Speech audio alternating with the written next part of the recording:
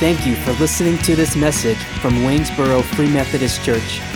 Our mission is to multiply faithful followers of Jesus Christ.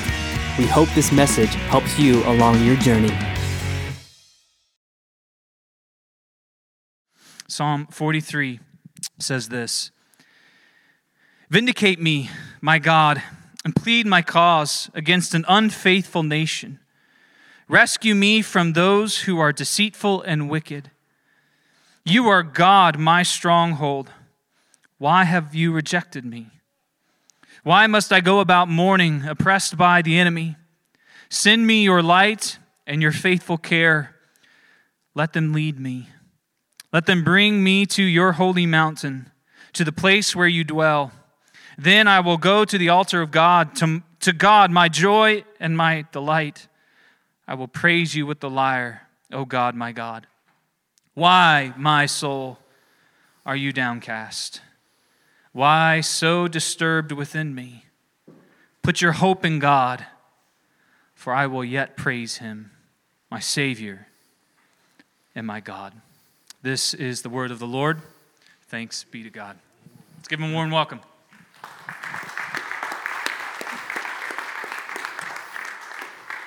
Thank you, brother. Turn the mic on. Yeah. Good morning. It is a great honor and a privilege to be here today. This is my second time in Waynesboro, Virginia. I've came through for the very first time last year. Actually, this time when Scott and I were talking and planning on this particular date, I planned on coming up, and the day before I left Lakeland, two days ago, my car broke down, and it's in the shop with having transmission problems, and so I had to drive a 20-year-old Buick LeSabre that I used just for very local things. So I drove a 20-year-old Buick LeSabre up here, which is very it really invigorated my prayer life. Talk about leaning on the everlasting arms. Yeah. So that was really, actually, Buicks are a great pastor's car. They really are. Like every Free Methodist pastor should have a Buick LeSabre. In fact, it might be a good idea for Pastor's Appreciation this year. If you guys all put your money together, you could buy an old Buick LeSabre and give it to Scott for Pastor's Appreciation. It's really good. In fact, before I leave, we could work out a deal. No, I'm just kidding. You are blessed to live here. This is such a beautiful part of the country. Scott said, I came all the way from beautiful Florida. Florida is beautiful on the edges, around the coastline. You get inland, it is ugly. It is ugly, ugly. Virginia is beautiful. Last year, my wife took a month-long trip to Germany. She's from Germany. She was going to be gone for a month, and so I'm in my head, I'm still like 18 years old. It's that proof that our souls are eternal. They never die. We're 18, that's it. That's how old we are. I'm not going to get older than that. So I decided while she was gone, I was going to take a little motorcycle ride. So I jumped on my motorcycle. And at the end of my second day, I came over the mountain into Waynesboro, Virginia. And I thought, wow, the Shenandoah Valley opened up in front of me, and I was in love. I said, this place is gorgeous. Gorgeous. So you are very blessed to live where you live. And it was my honor to be here and be able to come back and see it. The mountains hid everything from me yesterday when I came across. It was just clouds and rain, but I know what's here. It's beautiful, and you're blessed. Well, today, like Pastor Scott said, we're going to be in Psalm 43. I don't write anything down when I preach. I just, yeah. It could be a very short sermon, or if it starts to get too long, I think you promised that you'd let me know, right? Yeah, okay. So just throw a shoe or something like that, or, give the. So we're going to be in Psalm 43. Now, like Scott said, he said, you can preach about any psalm you want to, and I didn't know what to preach from. And so I began to pray, and I began to look through the Psalms, and for some reason, I felt the Spirit telling me to land on this one. And I've never preached from this before. It's not a very well-known psalm. It's not like one that you hear preached all the time. It's not like 42 that starts out as the deer pants for streams of water. I mean, we sing about that one, right? But this one's just kind of there. It doesn't even have an author assigned to it. So I decided to dig a little bit. As I read it, and you heard Pastor Scott read it. As you read it, it sounds like David to me, right? Doesn't it sound like King David? It just has kind of his language, and it seems to have. And so I began to dig around and look a little bit to see who wrote this. It sounds a whole lot like Psalm 42. It's got a lot of the same language in it, but Psalm 42 says that it's from the sons of Korah. So I had to look into that. Turns out the sons of Korah were really just a singing group, right? They were like the Osmonds or the Jackson 5 or something like that, right? They were temple singers. They were the ones who sang songs and performed. But as I read a lot of the commentators and I read a lot of the early writers, they all attributed the authorship of Psalm 42 and 43 to David, saying this is probably from King David. The sons of Korah probably performed it, but you can't take this away from David. In fact, even though he's Baptist, I'm going to quote him if it's okay, right? Charles Spurgeon said that taking Psalm 42 and 43 away from King David would be like taking, what's the book, Pilgrim's Progress away from John Bunyan, right? So they pretty much landed. And that's what I think it is, so that's where we're going to work with that assumption. So Psalm 43 was most likely, as far as people way smarter than me think, written by King David. And it was written during a time when he was in exile because his son Absalom had taken over his kingdom and had forced him into hiding. He was basically running for his life because his son had taken over the kingdom. So David is in hiding, and I just want to tell you that because you need to know the background. You need to know the context of where he's coming from. So if you can imagine King David, you know David who was the shepherd among shepherds, the one who slew Goliath, the one who unified the kingdom, brought them all under one kingship in Jerusalem, right? This powerful king, this friend of God. We've read about his triumphs, and we've read about his failures, but David was an incredible person, and here he is now. His entire kingdom has been taken away from him by his kid, right? Rotten kids, right? Have you ever been there? You know, if you're a parent, you're like, right? This is, Absalom was a bad seed. He really was, If you read some of Solomon's writing, Solomon happened to be Absalom's brother, right? And Solomon said things like, spare the rod, spoil the child. If you love your son, you'll be careful to discipline him because he knows what happens when you become entitled and you become like Absalom. So that's anyway. So Absalom was the one that took over the kingdom. So David is now in hiding. He's hiding from Absalom. He's afraid for his life. And he's probably in a cave or probably in some place where nobody can find him. And this is where this begins to pour out. If you can begin to imagine that. And David begins this. And let's just walk through Psalm 43 together. Before I start, I just want to tell you, as I read this, I'm not a biblical scholar by any means. In fact, I spend most of my time with bikers and people at a brewery, right? So get me in context. I'm usually down here on the bottom shelf. But as I begin to read this, I notice that there's like 4 different sections of this. And I want you to see it too, because the first section is what I call the pit. It's verses 1 and 2. It's the pit. Right? And you all know what the pit is, right? The section number 2, which is verse 3, I call it the petition. It's where David begins to call out to God. And 4, I call it praise. It's where David begins to worship or begins to talk about worship. And then 5, give us a proper perspective, right? That's how my mind just broke it up into these 4 sections. So you can follow me that way. So the first one is the pit. And we're all familiar with the pit, right? We've all been in a pit. Have you ever been in a pit? Yeah, me too. You know what happens in the pit? We turn inwards, right? We begin to feel, even if the reason we're in the pit is valid, we begin to feel, you get into that muck, right? And if you've been there, you know where that is. And maybe this is where depression sets in. Our real life situations will put us into a place where we're just turned, right? And then when you're in the pit, one of the things that happens is you begin to get very inward focused and your skin begins to get very thin, right? Which means that every time anybody says anything to you, you take it the wrong way, right? You begin to lean on your feelings. You ever met people like that? Like whatever they feel is their truth, right? Whatever they feel is true. And that's kind of what's partly what's wrong with our world today. It's because everyone's leaning on their feelings instead of leaning on the truth, right? But that's something that happens in the pit. Our skin gets real thin. People will say something. We get offended really easily. We get our feelings hurt, and we get our bristle, right? can't believe they said that, right? Have you been there? That's what happens in the pit. And then we begin to get these feelings, and we begin to lean on our feelings instead of the truth, and we begin to believe lies. Lies. And that's what David does here in the pit. So let's just read it together. We'll go slow through it. He starts off, he says, "Vindicate me, my God, and plead my cause against an unfaithful nation." Now, is this right? Yeah. Here's a guy who has spent his entire life building this kingdom, right? He has poured himself in. He has led them before the Lord. He has done a lot of things right, a lot of things wrong, but here's a guy who has poured himself into this, and now the entire nation is going to his son who just took over the kingdom. So that's justified, I think. Okay, so plead my cause against this unfaithful nation. Rescue me from those who are deceitful and wicked. Now, who's he talking about? His son, right? Rescue me from those who are deceitful and wicked. And we've all experienced that. But then he goes into this. You are God, my stronghold. I've put all my faith into you. I've done everything right.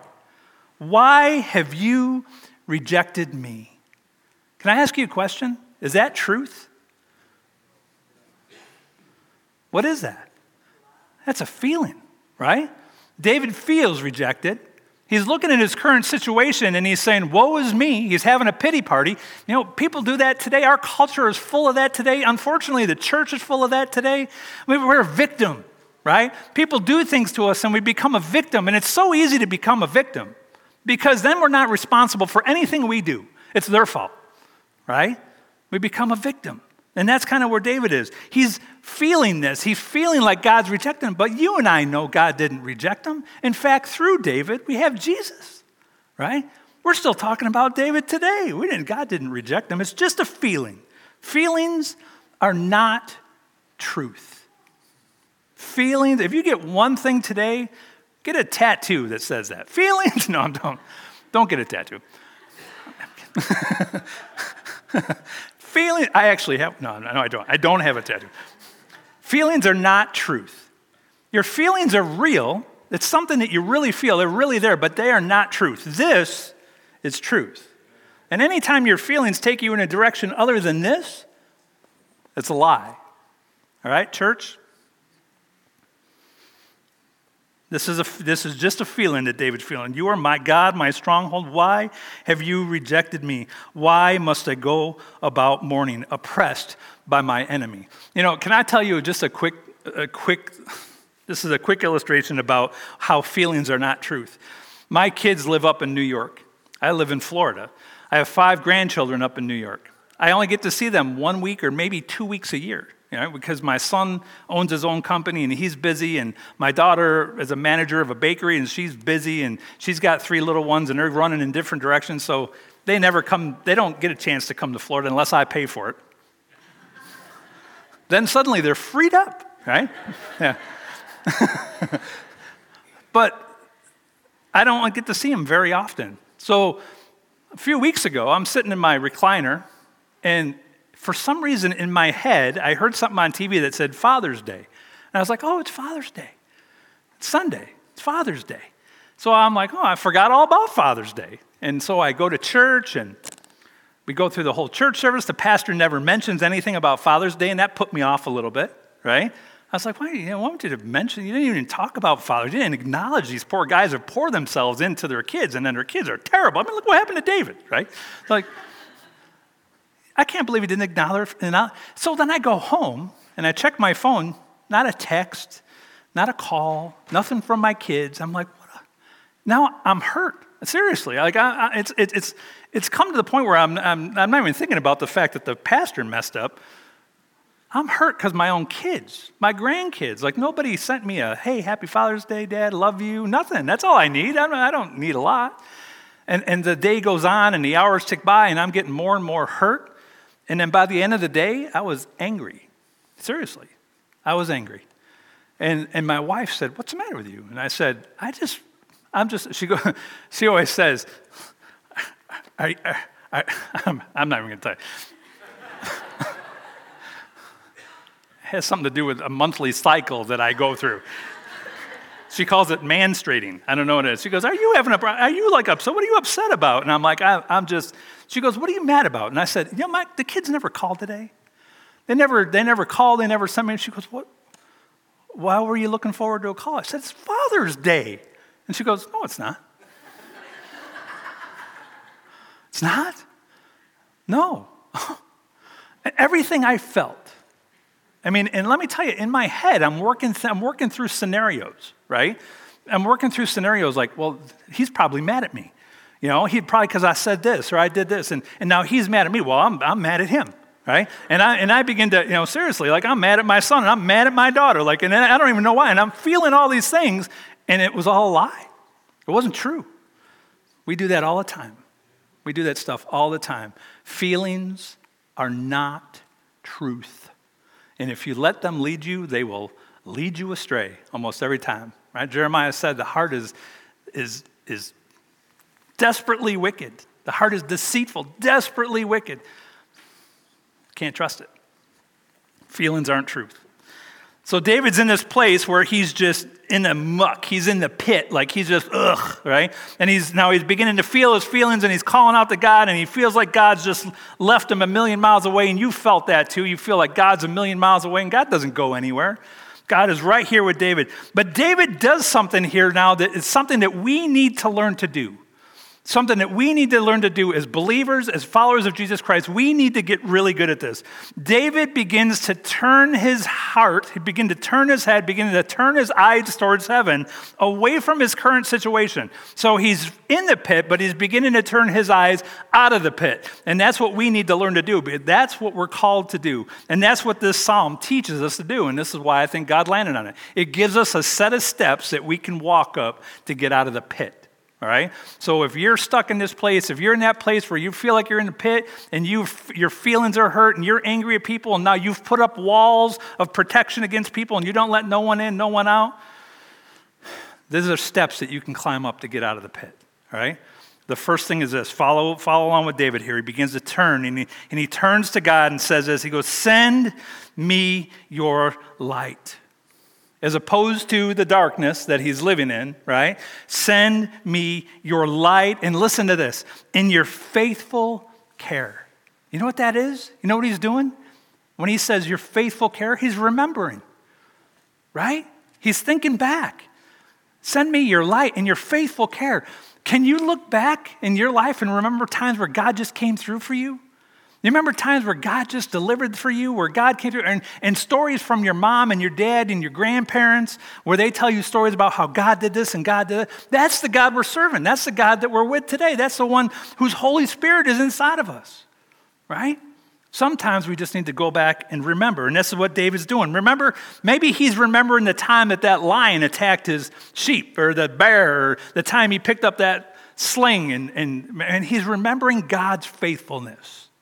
And that's what he's doing. Send me your light and your faithful care. This is the petition. Let them lead me instead of the feelings. Let them lead me. And I love this. He says, let them bring me to your holy mountain, to the place where you dwell. When David wrote this, where was God's holy mountain? Zion, right? Where did God dwell? In the tabernacle, right? In the tent. In the Ark of the Covenant, right? It just so happens to be where David was supposed to be too, right? He's saying, lead me back to where I belong. Lead me back to your presence. So when you're in the pit and you're stuck in your feelings, the best thing you can do is begin to ask God to lead you back into his presence.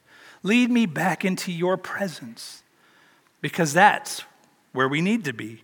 And then we go from the petition to praise. He says, then I will go to the altar of God, to God, my joy and my delight. Do you see it turning? Do you see him going from the, why must I go out mourning? And he turns to God and says, my God and my joy. He said, I will praise you with the lyre, my God, oh God. He's beginning to praise. And have you ever gone to church before?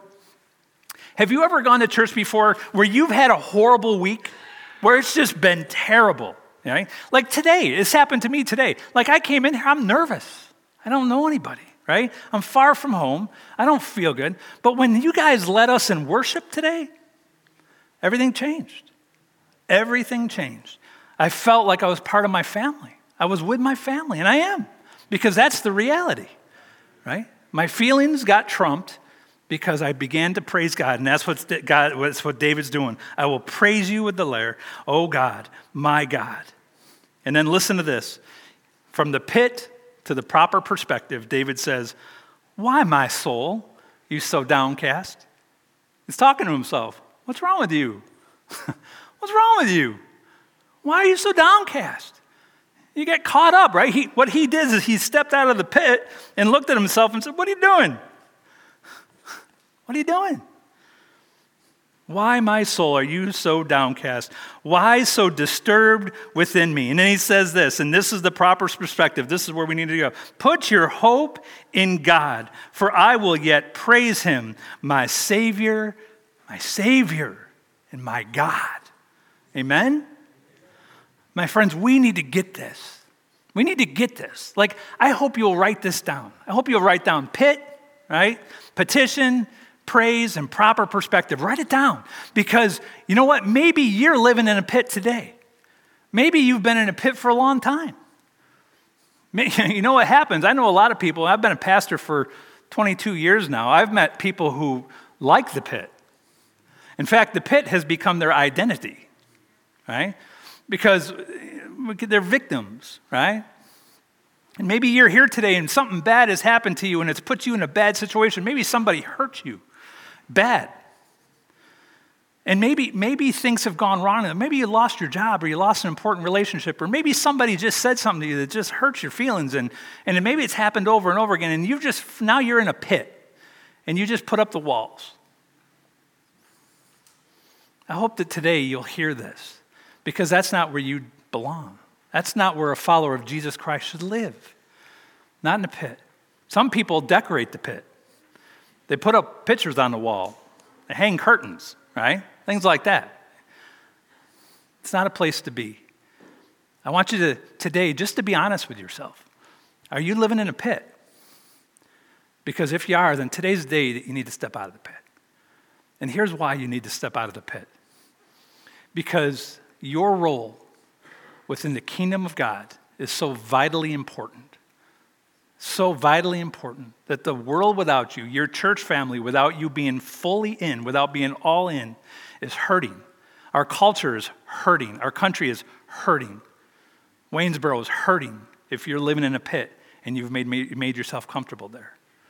I want to flip over to another portion of Scripture here, over to 2 Corinthians.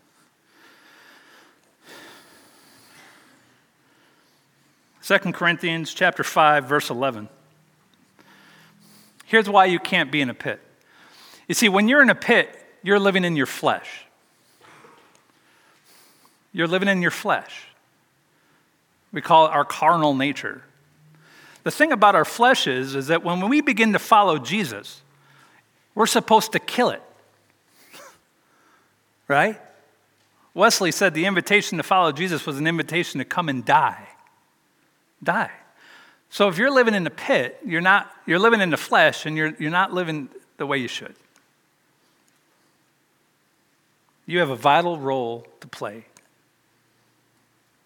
Chapter 5, verse 11 of 2 Corinthians says this. It says, since then we know what it is to fear the Lord, we try to persuade others.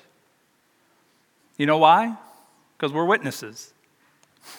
Right? If we've asked Jesus Christ, if we've surrendered our life to Jesus Christ and we've asked him to come in our heart, and you've done all that, you've come to the altar, you've prayed the prayer, wherever you were, in your car or at work or at home, wherever, if you've come to that place where you've accepted Jesus as your Lord and Savior, this is now what you're called to. You're called to this. Listen to this. Verse 14 says, for Christ's love compels us, because we are convinced that one died for all, and therefore all died. And he died for all, that those who live should no longer live for themselves, but for him who died for them and was raised again. So we need to begin living for him. And you can't live for Jesus if you're living in a pit. You can't. The world's hurting. I mean, look at the world today. I mean, you're watching probably the same news that I am, right? It's a mess. Our world's a mess. I mean, and people say, oh yeah, the Ukraine, that's normal. Those kind of wars are normal. What's not normal is the unmooring from the truth that our culture has began to do. Our culture has become unmoored from truth and is just kind of bobbing around in this sea of degradation there. And it's degradation. It's ugly today. Everyone's floating around making decisions based upon their feelings. But you are witnesses. You are witnesses. You are the hope. He says, therefore I say, if anyone is in Christ, he is a new creation. The new creation has come, the old is gone. All of this is from God, who reconciled us to himself through Christ and gave us the ministry of reconciliation. Whose job is it to declare the good news? Not just me. I know everyone wants to believe it's just the guy you pay to stand up front, but that's just not the truth. Paul didn't write this to me. He wrote it to us, right? This is all of us. All of this is from God, who reconciled us to himself through Christ and gave us the ministry of reconciliation, that, and this is the gospel, that God was reconciling the world to himself in Christ, not counting people's sins against them. That's the good news. And he has committed to us the ministry of reconciliation. We are therefore Christ's ambassadors, as though God were making his appeal through who? Us. Us. My friends, your life is the light that this world will look at and decide their decision about Jesus Christ. Right? Several years ago, I was appointed to a church up in Western New York. It was called the Gary Free Methodist Church. And the church had been there. It was one of the original Free Methodist churches. It had been there since 1886. Right? It was an old-time church, a white clapboard, New England-looking church, been there for a long time. The church had been very vibrant. It was a church of about 350 people. They were at the point where they needed to build a new sanctuary because the church was growing, people were getting saved, things were good, but they couldn't quite come to an agreement on what that new sanctuary should look like. Right? Who cares? Right? Really, who cares? It's just a barn, right? We're just building the barn to bring the harvest in, right? Just make sure there's enough room. That's all that really matters. But they were fighting over the stuff that everybody fights over when they build churches, right? So they started to have these little infightings, right? And they got themselves into a pit, and their skin got thin. And so-and-so would say this, and they'd be like, well, I can't believe he said that to me. Well, I'm not going to do that. And they began to fight amongst each other, and their feelings got hurt. And then, of course, you know what happens when your feelings are hurt. You begin to get your minions together, right? You want to gather your people who agree with you, and you vilify those people, and these people do the same thing. You vilify those people. We're the body of Christ. These people are arguing and hating each other over the building. I wasn't even there yet at this time. But they had gotten so locked into this battle, so angry with each other, so hateful towards each other, that the church finally split. Now, guess what? You don't need a new building now, right? The church finally split, and the hatred poured out into the community, and the entire town, the people who didn't even come to our church, or come to that church, found out about how horrible these people were. And they effectively lost their witness in that community. By the time I came, the church had already split. It was done, right? It split. And it took me 8 years to take that church from that place, walk people through restoration. I had to take all the leadership and put them on church discipline and suspend their memberships, and it was ugly. It was ugly. But I had to go through all this stuff to begin to rebuild these people who had gotten themselves into a pit, gotten their eyes off Jesus and off the mission, and began to rebuild them again so that they could love each other and then begin to love the people outside the community. It took 8 years to do that. 8 years of these people out I'd go out in the community and they'd say, oh, you're the pastor of that Free Methodist church, aren't you? Yep. Well, we used to go there. I'd never go in there. Those people are horrible. Oh, jeez. That's what happens. It's what happens when we begin to live in the pit, when we begin to let our feelings get around. Well, we can't do that anymore because we're living in such a time as this, where our world is broken, our culture is broken, and it needs you to be the light of Jesus Christ. So I don't know where you are today, but you do, and God does. Like I said, the first thing you need to do when you choose to follow Jesus Christ or when you choose to surrender your life is you need to do what Jesus. You need to pick up your cross. And picking up your cross means dying to yourself. When Jesus picked up his cross, it was the end of him as far as his flesh went, right? He was done. He was going to die. And he invited us that if anyone would come after me to have to pick up their cross and follow me. So I want to invite you today. Maybe the first thing you need to do is you need to stick a knife in the flesh. And don't let your flesh dictate anymore what the truth is, but rather allow the truth to be your truth again. The world needs you. Waynesboro needs you. The United States of America needs you. And the people that we send abroad to declare the good news of Jesus Christ around the world need you. Ambassadors of Jesus Christ. That's what you are. Is that what you're doing? So I want to invite you today, as we close, Pastor, I don't know how you want to close, but maybe you just need to come to the altar today. You might say, oh, no, I don't want to do that. It's embarrassing. Kill the flesh. The first thing you need to do is kill the flesh, all right? If you're embarrassed, if you're uncomfortable, if you're not sure, and that's usually because you're afraid of what other people think about you. If you're worried about what other people think about you, you're not ready. You need to kill that flesh. Kill that flesh. So maybe you're in a bad place today. I invite you to stick a knife in the flesh. Come before the Lord. Do what David did. Begin to turn to God and say, Lord, lead me out of the pit. Lead me out so that I can be who you want me to be. He's got a special job for you, a special mission for you, and he loves you. And he doesn't want you to live there anymore. He's got a hope and a plan and a future for you. But you need to come out of the pit if that's where you are today. If you are not in the pit, you can be a good witness, right? You can go around and love Jesus, and you can love people like Jesus loved Jesus. I've never been in this church before today, but do you know how many times over the last 15 or 20 years of my life as I've talked to people who have been here? You might remember Larry Thomas. If you were here a long time, Larry and I have coffee every single day, right? I hear about Larry Thomas all day. Larry Thomas talks about Waynesboro all the time. He loves it here. Chris Police was one of my good friends before he came here, and I didn't talk to him anymore after. No, I didn't. Listen. Chris Police and many other people who have come through this church. Do you know how many times over the last 20 years I've heard the name Henry Wingfield? Do you know how many times I've heard that name brought up? 20. I've never been in this church a day in my life, but he stood as a witness to the greatness of Jesus Christ. And his name reached me thousands of miles or hundreds of miles away, wherever we were. I've heard of Henry Wingfield, about leading people to Jesus Christ and what a humble servant he was. I want all of y'all to have that kind of a legacy. I want all y'all to be like Henry Wingfield and love Jesus and speak Jesus and die to your flesh and let the Spirit, the Holy Spirit, fill you up and lead you on.